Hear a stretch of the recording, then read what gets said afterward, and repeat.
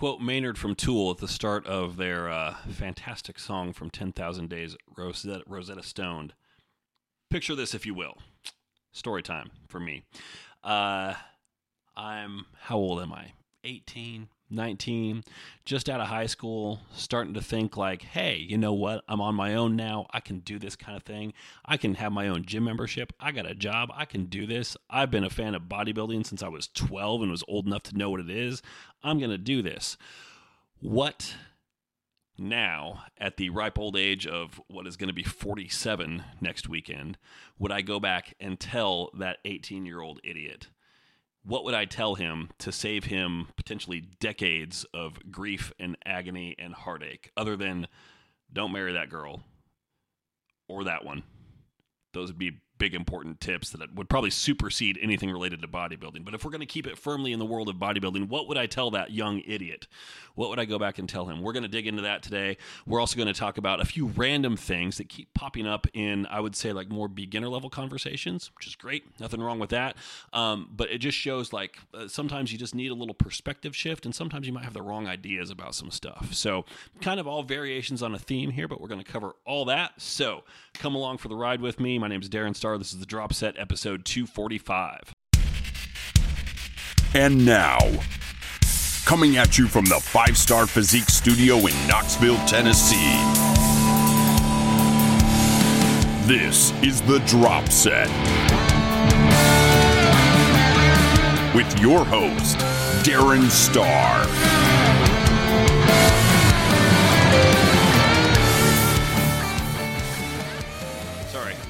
Busy checking my phone. Forgot you were there. Hi everybody. How you doing? Darren Starr here on my microphone stand. I moved it and now I have to come. It doesn't want to stay up. That's what she said. See, what is it doing here? Like, it's got all these kind of knobs and stuff that I can, maybe if I can get it to, okay, that loosened it. I don't know. This is going to be a recurring gag on this episode here. Like, the microphone's going to keep getting limp away from me or something. It's probably a metaphor for a lot of things. I don't know. Anyway, it's episode 245. Thank you for joining me here. We are on all podcast streaming platforms. We are back on YouTube as well, and we are back here to stay. I will save you all the long, boring back and forth that's gone on in my head to get there, but podcast episodes will be on YouTube going forward. They will remain largely audio only, so put it on the background, let it play on your tablet, run it through your headphones, whatever. There's not going to be a lot to look at here. Just this. Nobody needs to see this. I did have a lot of people ask, what's with all the guitars in the background here, dude? You know you're doing a bodybuilding YouTube channel and podcast, right? To which I say, yeah, but that's not my sole identity. So, it's a multi-purpose room. This is my home office where I do all my work. It is also my home recording studio where I do all my music production as well. So that's why. So we got a lot of stuff that I want to cover here. If you don't know, if you haven't seen me before, I am Darren Starr. I'm a full-time contest prep coach, podcaster, YouTuber, crappy musician, songwriter. That's the stuff that I do for fun. This is the stuff that I do for work. So welcome to the studio. It's good to have you here. I am broadcasting from Knoxville, Tennessee. I don't actually need these. It's uncomfortable losing the headphones. Also, I noticed that my audio is recording in mono, so I need to remember, mental note to self, I'm going to clap into the mic. That creates a marker in my editing program so that I know, hey, go back and listen to what I was saying there. What was it? And it's going to be make sure I copy the audio from the left channel to the right channel so that people are not just hearing this in their left side. I have a technical issue I need to fix.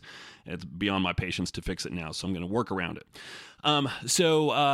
If you don't know me, if you haven't checked out any of my offerings, you can find everything that I do at 5starphysique.com. You're already listening to the podcast. You found that. Great. Share these episodes with your friends. I love reviews, ratings, anything like that. Tag me on social media, Instagram at Darren_Star. And I'd love to see it. And thank you for the support. Appreciate it. So, a few things, just some beginner stuff here. One of the things is I am a moderator in a Facebook group that is for... I don't remember what the exact name of the group is, but it's something like first time or aspiring bikini and figure competitors or something like that. I think there's 9,000 people in the group. I am the only guy in there. And so because of that, I think a lot of what I say kind of gets yeah, whatever, dude. But some people are more receptive to it than others.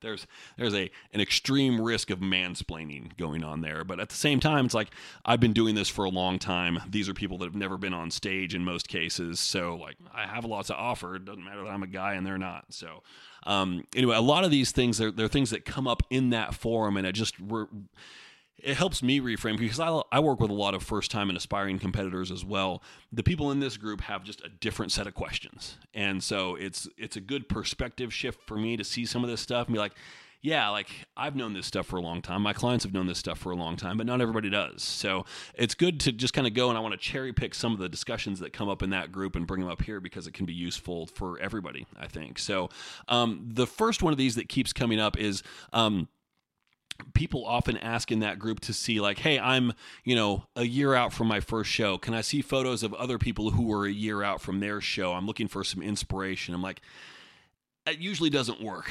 First of all, it's very much as likely to make you feel defeated and worthless as it is inspired, but also everybody's journey is different. And the one thing that I would encourage everyone to do is save the comparisons for the people on the judges panel when you're up on stage. That's the only time it matters. Otherwise, somebody a year out from their first show, they might have not even started training yet, and they might still look great because they have awesome genetics, versus you've been in the gym for 3 years trying to drop a bunch of weight. So it's going to look totally different. So, there's just no value. I don't think there's any value in trying to find trying to find other people who are in a similar place as you, because the backstory that got them to that place is always going to be radically different. Like, there are no two stories from any individuals who have ever stepped on stage that are the same.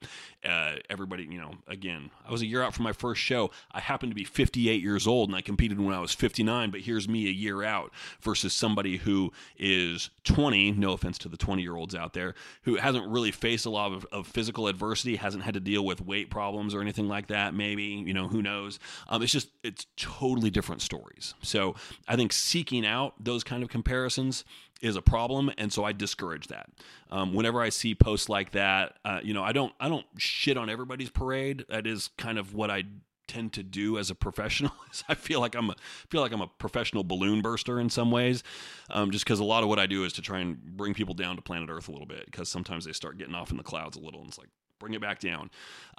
But I will always say, like, just be mindful that, not everything you see here, like, context matters, and the context isn't always going to be provided or evident in the photos or the responses that you get from people. So watch out for that. Another one, somebody asked, are sleep issues common on prep? To which I would say, not having sleep issues would be uncommon on prep. Like, at some point, there are so many body systems that become dysfunctional during prep because you are trying to do something that puts the body in a state that it is not accustomed to being in. And it's very weird, it's unnatural, and it doesn't want to be there. And so the body will give you signals to tell you, like, hey, change something because this sucks. Now, to be clear, this is not universal by any stretch of the imagination. For one, like, I don't experience any kind of sleep dysfunction on prep, because it is like, sleep is one of my God-given talents, honestly. It's sleep, and it's remembering people's names. Those are my two talents, for what it's worth. Now, I think at the lottery that handed out those God-given talents, I think I got the short end of the stick. Although being a professional sleeper does have some benefits. Like, unfortunately, it has some drawbacks. Like, it's hard for me to take long road trips when I'm driving because it's hard for me to stay awake. So it's a blessing and a curse. I never have issues with sleep on prep. One issue that I have, though, is I will always have some kind of acid reflux or heartburn as prep goes on. And it's just a result of cumulative body stress that builds up. And that's just how it manifests itself. For other people, it could be like random cramps that show up for no reason, just weird things. So hunger signaling is another one that happens that's very common during prep. So it's kind of like, do you get hungry during prep? Well, yeah, duh. All right, cool. Well, do you have sleep issues during prep? It's not quite the same level of duh, but it's like, yeah, it's not uncommon. So, and it's kind of counterintuitive, because you're doing more, you're eating less, you should be tired, you are tired, but you have trouble falling asleep just because the body systems are out of whack. And that is one of those things that we see become dysfunctional in prep. And it's one of the reasons also why after your show, you're not necessarily like there is this myth of the post-show rebound. When post-show, you're really not in a great place to grow and build muscle. You're in a great place to go and put on body fat or to fill out a whole lot, which is not the same as building muscle. So that's why people will often say, like, I look better a week after my show. Yeah, but you're about to gain a lot of body fat, so just be on the lookout for that. So, post-show is not a great time to rebound. Hormonally, everything's out of whack. Everything's dysfunctional. You have significant energy imbalances that have to be restored. If your sleep has been dysfunctional, you're not recovered enough to be able to grow properly or anything like that. So what you want to do, and the key to kind of reversing those adaptations post-show, is to just allow yourself to put on some weight. That's what it comes down to. But do so in a controlled manner also. If you're putting on 15 pounds in a week, I mean, you're going to get over that dysfunctional prep stage, but you're going to end up causing some other dysfunctions due to rapid weight gain. So you want to chill out a little bit on that and not go too crazy with it. Somebody else had posted to the group and said that they had come to the conclusion, and I didn't dispute this at all, because it seemed like they'd gone through a pretty good process to arrive at this conclusion, but that a carnivore diet was the best fit for them because of digestive issues that they were working through and food restrictions, and so they found that carnivore was the best plan for them. And I'm like, great, I work with a couple of clients that fit that bill as well. It's not common. And so a lot of people will want to do carnivore, but I firmly believe that if you do not have a good reason to do it, it is a bad fit. It is not a good program for most people, simply because it does leave out micronutrients or entire macronutrient groups that you can really benefit from and that we really want to have in place. So unless you need to do it for some kind of gastrointestinal / medical reason, it's never really the best fit. Now, those people are outliers. It's not common, but they are out there. Like I said, I work with a couple of them. And so this person, I think, had come to the conclusion, and I didn't dispute it. I think it's probably accurate that just based on what she said, that she fell into that category too. Cool. So the mistake though, and what I took some issue with is she was looking for a coach who specializes in carnivore diets. And I'm like, well, I wouldn't say I specialize in it, but I do it. It's like any other diet. You just have to know what the limitations are, and you have to understand what energy needs are. It's just, when I'm programming, I like to keep carbs within a certain range, and instead we're just going to tank that down to 0, basically, and we're going to make sure that we get our fats from appropriate sources and avoid protein sources that don't fit within the framework or the spec of that too. And so, I'm never going to pitch myself hard to be a coach for anybody. Like, that's one of the benefits in that group. I've maybe had 1 or 2 clients come to me from that group. It's pretty uncommon though, just because, I don't really pitch myself there. So like, I'm not making a hard pitch like, hey, you should hire me. It's just like, I'm a coach. I work with carnivore. And she's like, that's all well and good, but I'm really looking for somebody who advocates for this approach. I'm like, that's where you're wrong, because what you should be looking for in a coach, and I said this, I'm like, what you should be looking for in a coach is somebody who has a good nutritional foundation. And if somebody is advocating for one particular diet that is extremely restrictive and has a pretty substantial set of issues that can come with it, you don't really have a coach who has a good foundation in nutrition. What you have is a propagandist, which is not who you want to hire as a coach. So I don't know what that person did. They didn't hire me. I'm fine with that. But I would just be cautious. Like, you don't want to find a carnivore advocate for a coach or a keto advocate for a coach. Like, you want a coach that can work with those things, but is not necessarily going to push you in one path. It's like, this is what I do because I have decided for some reason that this is the correct path for everybody. That is a coach that's not listening to the needs of their client. And as we'll get to later, there are a lot of ways to arrive at a path for success. And you want a coach who is open-minded. It's going to help you find that path rather than try to fit everybody into the same box. I think that's a huge mistake. It's a big problem with the coaching industry that I think is becoming, among established coaches, less of a problem now. Like, there used to be a whole range of coaches that are like, keto is what I do. That's it. And I think there's less of that now. It's still out there for sure. And I'm sure there are coaches who are carnivore advocates. But again, I wouldn't want to hire somebody like that. Even if I was carnivore, I want to hire somebody who understands the principles of it and knows how to program around that for me. But also understands that I'm a special case. And I don't want somebody that only works with special cases necessarily. But somebody that can, has that well-rounded background. This is one of the big ones. It's a wild card question. can I compete if fill in the blank? And the answer universally is yes. Now, you can compete if you arrive at a bodybuilding show off the street and just realize, oh, there's a show happening here today. I'm going to go in and register and pay the late fee and step up on stage. I don't have any posing suit or anything like that. I'll just go up in I mean, you could go and embarrass yourself like that if you want. So can you compete? You can compete. Like, the only prerequisite for competing is paying the entry fee and having your membership card. That's it. You don't have to do anything else. Now, probably not going to be a great experience. But we've all seen the photos of people who have done that or who look like they have done that, right? We've seen those photos before. So can you compete? Absolutely. Now, the next question would be, can you be competitive if fill in the blank? Yes, absolutely. Those fill in the blank things I'm talking about are things like injury, loose skin. Tattoos is one that still comes up for some reason. Can I compete if I have a lot of tattoos? I'm like, you realize that I, in front of this camera right here, might be the last human being on earth that doesn't have any tattoos, right? Like, I'm pretty sure everybody has one. Some people have a ton. I worked with one guy, Rob, I miss you, dude. He's still around. I just haven't worked with him in a while. Who literally, like, outside of his face and hands, every square inch was covered in ink, to the point where it was really difficult to see what kind of progress we were making in his pics because everything was inked up. Everything, every square inch. So, and he did fine at shows. Like, it was a challenge to evaluate his progress pics because of that.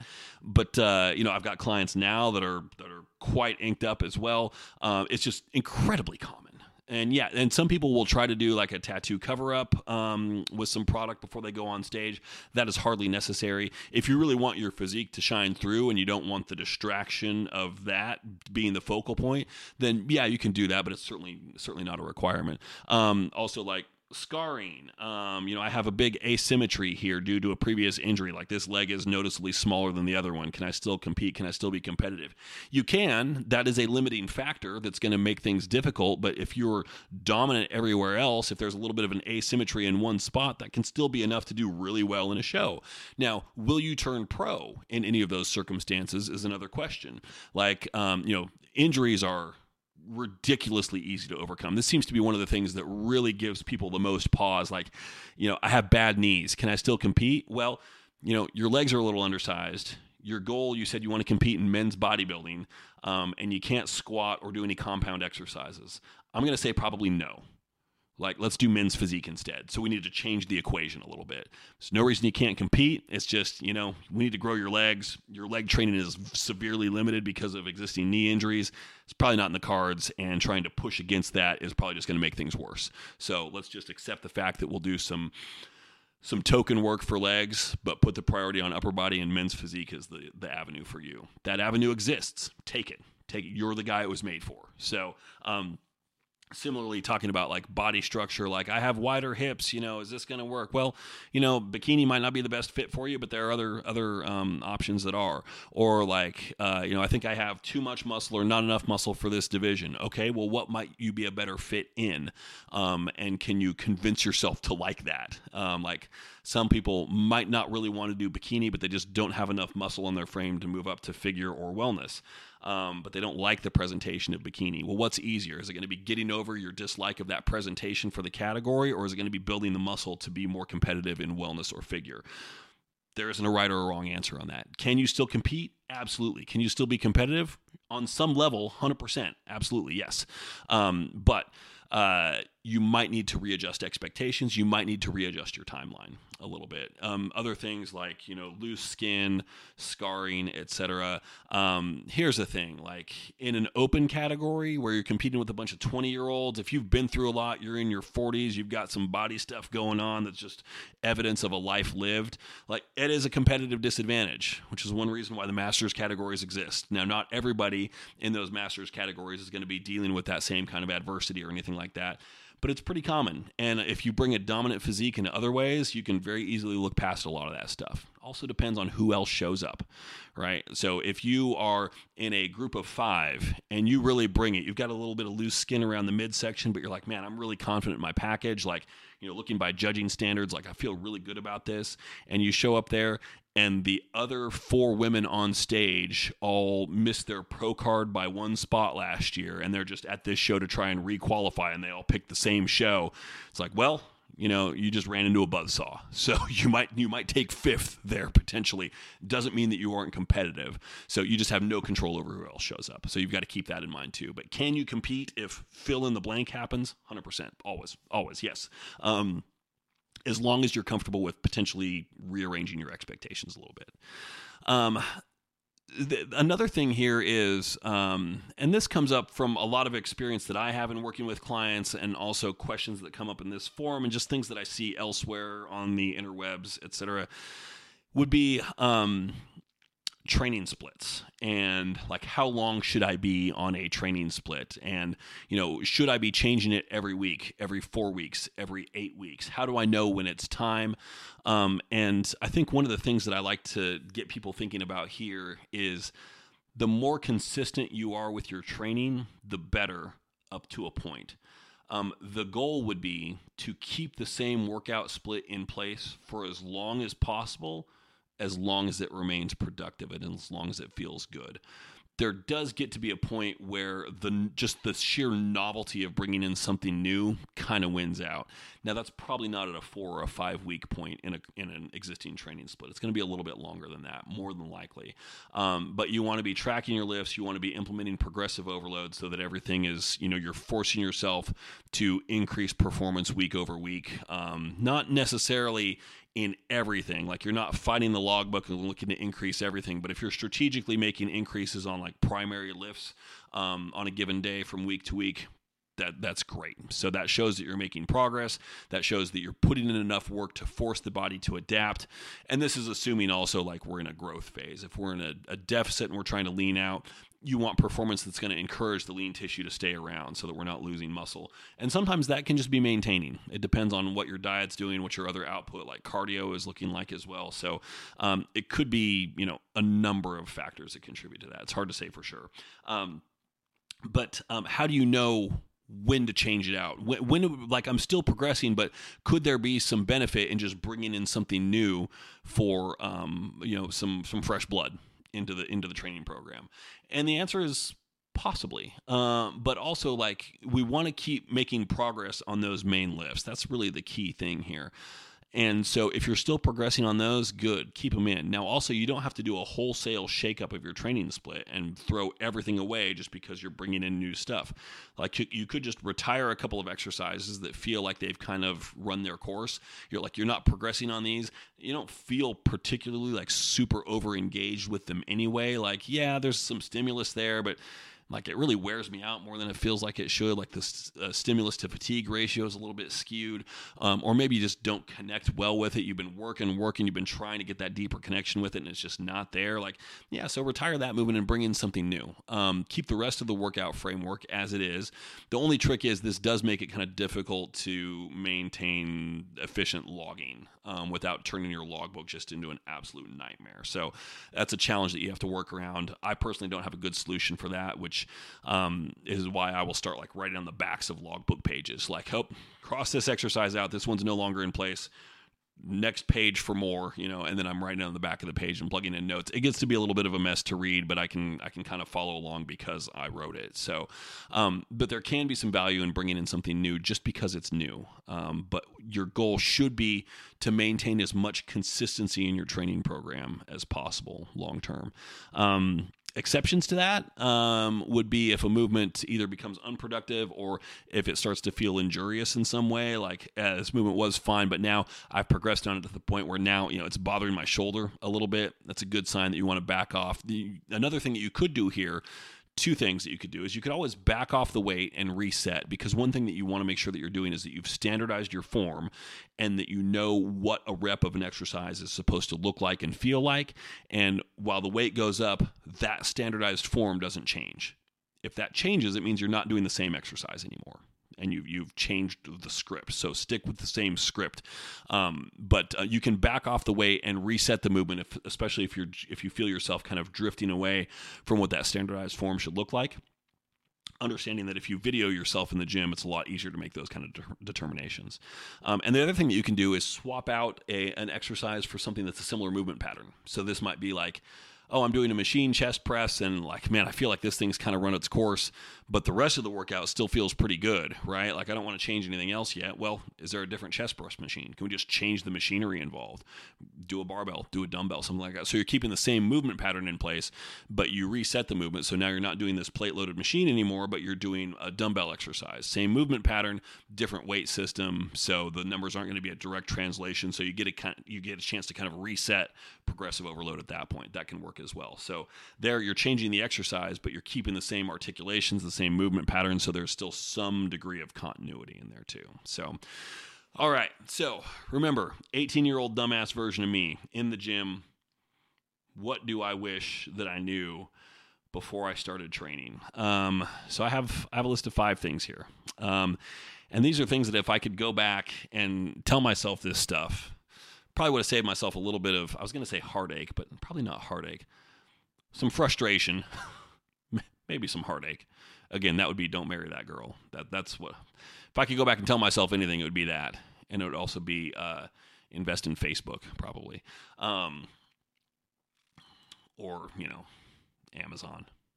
That's probably a better bet. So the first thing that I would tell myself is that when it comes to bodybuilding, the biggest factor in your success in bodybuilding is genetics. And there's only so much you can fight that. Now, it's a fight worth fighting, but you've got to understand, some people are genetically predisposed to become monsters, and some people are not. And it doesn't matter how much gear you run. If you don't have the genetics for it, you're just not going to be 280 pounds lean. And the thing is, very few people have the genetics for that. So you need to reset those expectations a little bit and just understand that your journey is your journey. Work hard, figure out where your risk stratification lies, what you're willing to do if you're going to stay natural, if you're going to delve into the enhanced realm, how aggressive are you willing to be with that? You have to have a thorough and proper understanding of the risks, but understand that genetics are still a thing. So, and that applies to people who are running cycles as well. Like, one genetic component there is how sensitive your receptors are to what you're taking. And some people are just hypersensitive to it and others much less so. So there's no shortage of people in the world who are running a lot of gear and look like naturals. So, again, genetics are the biggest determining factor. So if we have a pie chart that is made up of all the things that determine your overall progress, there's going to be several things on there. It's not 3 things. There's probably 8 or 9 different things on that. Genetics will be the biggest chunk of the pie. It's not 60% or anything like that, but it's a plurality. It's the biggest piece of the pie for sure. So I saw somebody who posted a picture of, who was it? Sean Clarita, something like that. Might have been him. And I'm going to make myself look like an idiot here. Sean Clarita he won the 212 Olympia this last year, I think. But it was a picture of him like in his high school wrestling team, looking kind of small and stickish, versus him at the Olympia. And the caption was something like, "Don't tell me it's all genetics." I'm like, well, first of all, that dude was a wrestler. He was not a bodybuilder, and he still had what was clearly like a lean and muscular physique. So dude had genetics. Yeah. But also genetics genetics is not about like, do you look like a bodybuilder before you've started training? But you can see like some people where, they post before and after photos, and you can tell like, this is before I started training. Like, before you started training, you still clearly have muscle on your frame. Like, those are genetics. Like, it's not the kind where people are like, wow, you look like a huge bodybuilder, but you can tell like, oh, the framework is there. Right. And sometimes it's not there, but they blow up. And like, if somebody blows up like that, like, they are a hyper responder to gear. That's what it is. Not to diminish the hard work that goes along with it as well. But until you coach a lot of people like I have, you just don't understand how poor some people's genetics are. And you need to be able to recognize those people and just understand, like, we need to adjust the rule set here a little bit. We need to make sure that we have appropriate expectations. The Olympia isn't in your future. So, because you work with people who work really hard. They put in the work. They put in, maybe they're naturals, maybe they're not. But either way, like, they don't look like an elite natural level physique. They don't look like an elite enhanced level physique. They're doing all the right things. It's the genetic response to everything that's the biggest determining factor. That's number one. Number one that I would go back and tell my idiot self. Number two is that it always takes longer than you think. And going back to number one, there are genetic outliers to this. And going back to the first point in the podcast today, everything's a circle. Time is a flat circle. What did they say? That was in True Detective, right? Yeah. So we just finished season 4. It was excellent. Don't rely on comparisons of other people. Like, somebody will be like, here's my, like, I don't want to butcher her name, but the physique Olympia winner, Natalia, can I just call her Natalia C rather than trying to butcher her last name? I'm going to save myself the embarrassment of that and just go with that. Like, you look at her at 18 and she already looks pretty freaky, right? You look at her at 20, she's like double the size. You look at her at 22, she's like double the size again. Like, that is a genetic outlier. Yes, she is putting in hard work. Plenty of people put in hard work and don't get results like that. She is an outlier. Do not compare yourself to that. It takes longer than that. It does. I'm sorry. If you look at, somebody that I had on the podcast recently, Autumn Cleveland. Great interview, by the way. Check out her posing course. She posted her, 15-year transformation, something like that. And that wasn't like before she started lifting. That was her as a teen. I might be wrong on that number. It might have been longer than that. It might have been 18 or 20. I don't remember. But it was like her on stage at her first show and then her on stage at her most recent Olympia. And it's like, yeah. And you like, well, when you think about it taking that long, like, that's a lot of progress. But, that's reasonable. That's not a genetic outlier. I would still argue that Autumn has great genetics.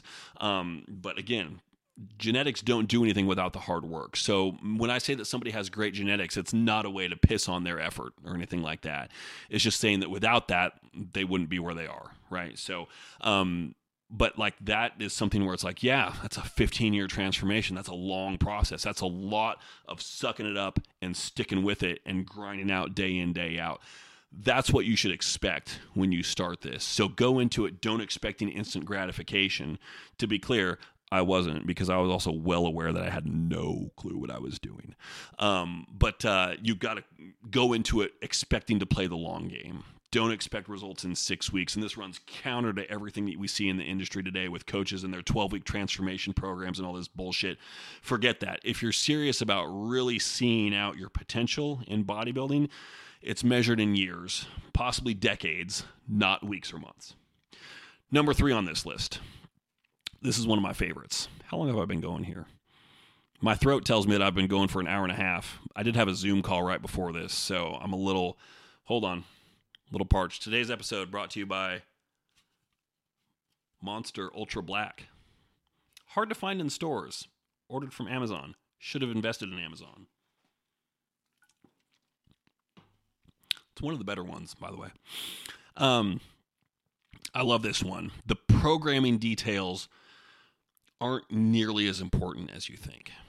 So this goes back to like my days as a teenager, like going through Flex and Muscle and Fitness magazine and all this stuff and reading the workout programs from all these guys. And like taking notes, like, oh, 4 sets of this. Okay. All right. Oh, we do this because this gets you supinate this curl, you get a better contraction. Okay. That builds the peak. Okay, cool. Oh, yeah. Okay. Got it. Taking notes. Cool. None of that shit matters. Okay. Like, whatever you do, this goes back to a continuing ed course that I had 13 years ago with an NFL strength and conditioning coach, Mark Asanovich. I remember his name. I told you, God-given talent, names. I remember his face. I remember his patterns of speech. Like, it was a memorable talk. It was only a couple hours, but I left that with some good stuff. And one of the things that he wrote it down on a whiteboard that he had, and he kind of yelled it at us a little bit as well, is that everything works if you work intensely. And that is very true. And by intensely, I mean like proper mechanics, proper muscle engagement, good postural setup before the movement starts, proper cues, appropriate weight selection that's challenging but doable correctly. If you do that stuff, and you just program not stupidly, like, I'm going to do 20 sets of squats today. Well, that might do something, but it's probably not going to do what a good program would do. Like a little bit more exercise variety might be good. Most people aren't going to get through a set of 20 squats in a workout and enjoy that or make it through it and ever want to go back into the gym again. So, but the details of like, oh, I start with this movement and then I go to this movement and then I do this and then I bring in this for this. It's like, stop it. And this is coming from me as a coach, as a guy who sells workout programs on his website, link below, right? And the reason why those programs exist and why I write programs as a coach is because having some structure or framework that you don't have to come up with creatively to follow is a valuable thing. And having somebody else write a workout for you so you're not just playing favorites and following along with whatever you want to do, but doing the shit that somebody else thinks that you should probably do. Hey, I haven't heard of this exercise before. What is this? It's not the most novel thing in the world, but I haven't done this before. You get exposed to new stuff. You try some new sets and rep schemes. So you try some stuff and try it on and see how it works for you. It's not necessary for everything to be different all the time. There's no magic formula like you have to do this. This is the rep range that works. I do everything in a 6 to 8 rep range. Well, that's great. Have you tried a 10 to 12 or a 12 to 15 rep range? Because those work too. And if you get used to doing one thing, you should probably try something different. Experiment a little bit, break out of your comfort zone. If you find yourself always doing the same thing, you're going to have a physique that looks like it always does the same thing. Like, you need a little bit of programming variety, but a lot of those details really don't matter as much as you might think. And the other thing is, like, you look at these workouts that were printed in the magazines and they make it seem like this is the workout that this person does all the time. And it's just not the case. So variety is good. As we said before, progressive overload. So stick with a workout for as long a period of time as you can manage, but it does have to change. And when you do change it, often just changing the order of some exercises that are in there are enough to shake it up so that some of the variables get adjusted, your progressive overload gets shot, and now you've got to kind of do a little bit of a reset on things. Like, oh, if I run this workout in reverse order, that's a little bit of a different stimulus. I save the heavy compound movement for last. That's one of those things I wouldn't necessarily make a habit of, but periodically that can be an interesting wrench to throw into things. So it pulls you out of the typical patterns, right? But again, those details are largely overrated. Like, work intensely and execute everything with the highest level of quality you possibly can. Fourth thing behind the microphone doesn't work so well.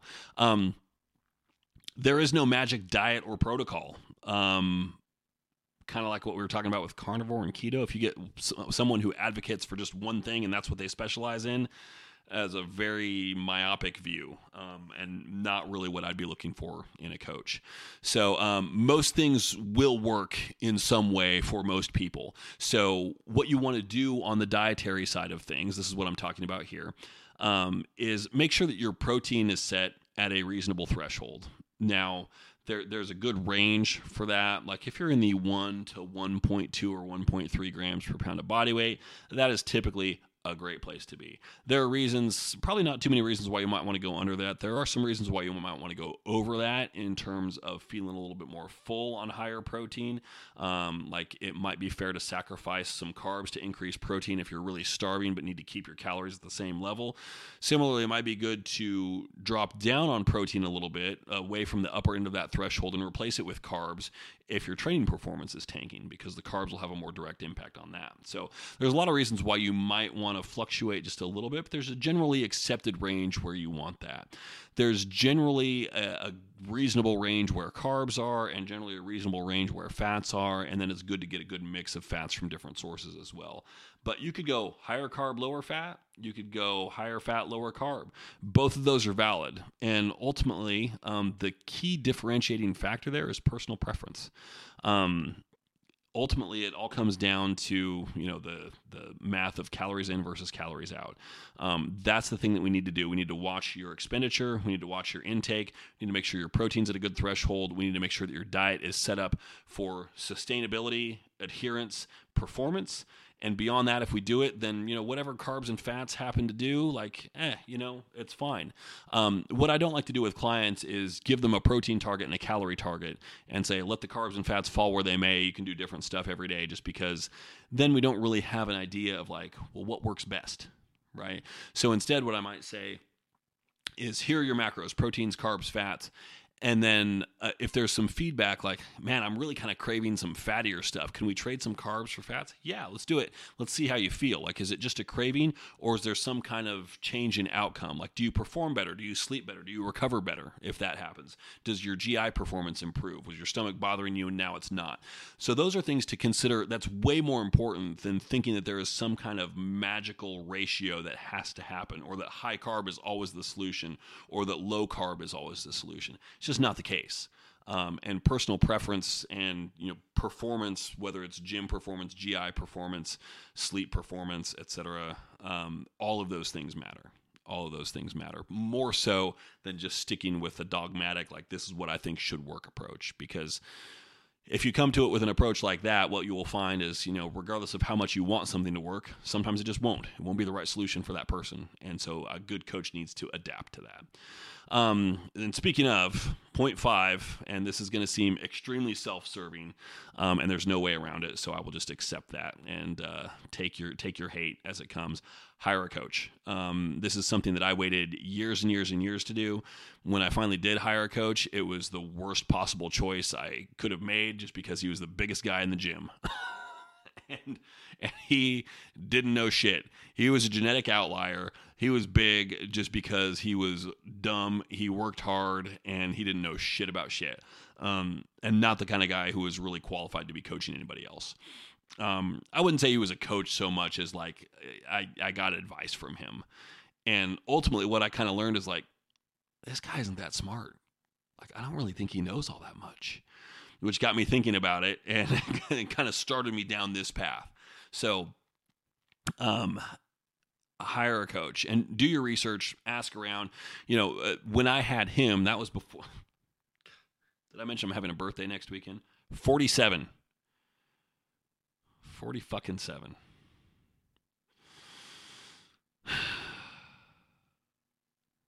Trying not to have a midlife crisis while recording this podcast. Trying and failing. We're going to move on. When I had him as my coach, advisor, whatever, this was before the days of social media. Like, I think Facebook was new at that point, but not every coach in the world had an Instagram page. That just stuff didn't exist yet. So, it was, if you didn't have a coach that lived around you, it was hard to find one. It was very hard to find one. You could go on the internet and search, but again, you were limited to like who's got a website. And bodybuilding coaches in the early 2000s were not known for their technical prowess in building a website, so there just wasn't a lot available, honestly. So nowadays, it's it's a different problem now, where we are faced with too many choices. Like, I've got 7 coaches here that I think all look competent. Who do I pick? And so you look at, hopefully you watch things like this, and you watch a podcast, and you're like, oh, this guy kind of seems like he knows what he's talking about, but he really needs to like comb his hair before he comes on the podcast. And he seems to care more about guitars than bodybuilding. And I don't know, like his microphone, pop filter looks like it needs to be replaced. So I don't know that I really trust him too much. If he can't replace a $2 pop filter, how's he going to manage a load of clients? To which I say, point taken, this mic is getting replaced soon. So, but you've got so many choices these days. It's coaching selection overload, and it can be hard to know like who's competent and who isn't. And so the thing to do is, you can look at befores and afters. Those are always going to be skewed. You have to look at, does this coach work with people in person, online, or both? Of the people that they are getting results from, if they work with both, are all of these people that they have shown on their website or in social media just people that they see in person? Because training someone in person and training someone online, very different things. And there are plenty of coaches out there that get great results when they train people in person, can't translate it to online, just because the communication is very different. You have to make a lot of assumptions, or you will make a lot of assumptions. I don't, but a lot of in-person coaches, if they can't be there training somebody, they're like, well, I hope their training's fine. Just hope for the best, and see what happens. Assumptions that I'm just not comfortable making, right? So I want to see some training footage. But so you can look at those photos all day long. Ultimately, you need to reach out to people and ask. And I'm always thankful when I get an inquiry from somebody who just found me at random. Like they weren't. I love referrals from existing clients as well. That's great. But when someone finds me at random and they read through my website and they're like, "Huh, I want to know more about this guy," and they click the link and they send me an email, I dig that because it shows like, hey, I had some kind of a connection with this person. They saw something there that they liked. So now it's on me to kind of live up to whatever expectations they might have and see if I can help them out. So. I dig that process. I like that a lot. So something I take seriously. This kind of turned into a commercial for me. I didn't intend it to be that. There are plenty of good coaches out there. There are plenty of lousy coaches out there. What I would do is ask about their process. Ask about the kind of details that they look for. Are they tracking certain things? If so, why or why not? Like it's very common for coaches to track circumference measurements.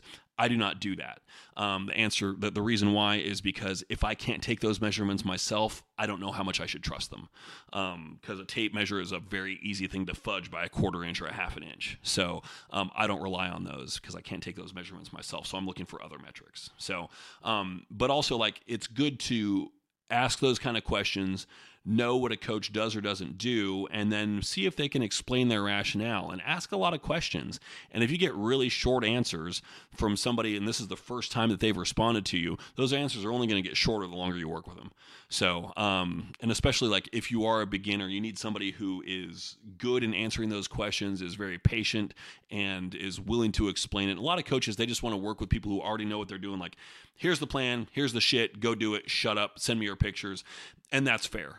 And those coaches work well with the population of people that they're trying to reach, not somebody that a beginner should hire. So ask those questions and make a good decision, but do hire a coach. I realize that not everybody is in a financial position to do that all the time, but spend as much time working with the coach as you possibly can, because the benefits from that are huge, and I could have saved myself 10 years of frustration. Now, I learned a lot in doing that, and over the course of those 10 years, learned enough that I became a good coach myself.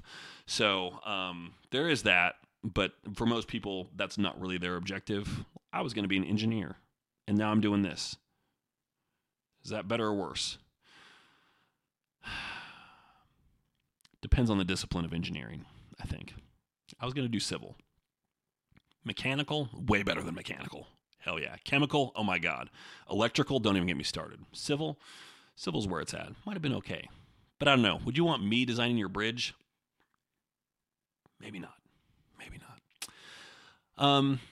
So there you go. Top 5 things that I wish that I knew when I started. What did you, if you're a more seasoned competitor, what do you wish that you knew when you started? I would be curious to know. So if you're watching this on YouTube, leave it in the comments there. Check back next week. We will be in here for episode 246. I have an interview coming up shortly. That might not be next week's episode. It might be the one after that. So stay tuned for that. That is with another coach and competitor. And that's all I got. So thank you for watching and or listening. Check out the website, 5starphysique.com or the dropset.com. We've got some merch up there. If you need to get a t-shirt or something like that, we got those. So thank you for hanging out, and we will catch you next week.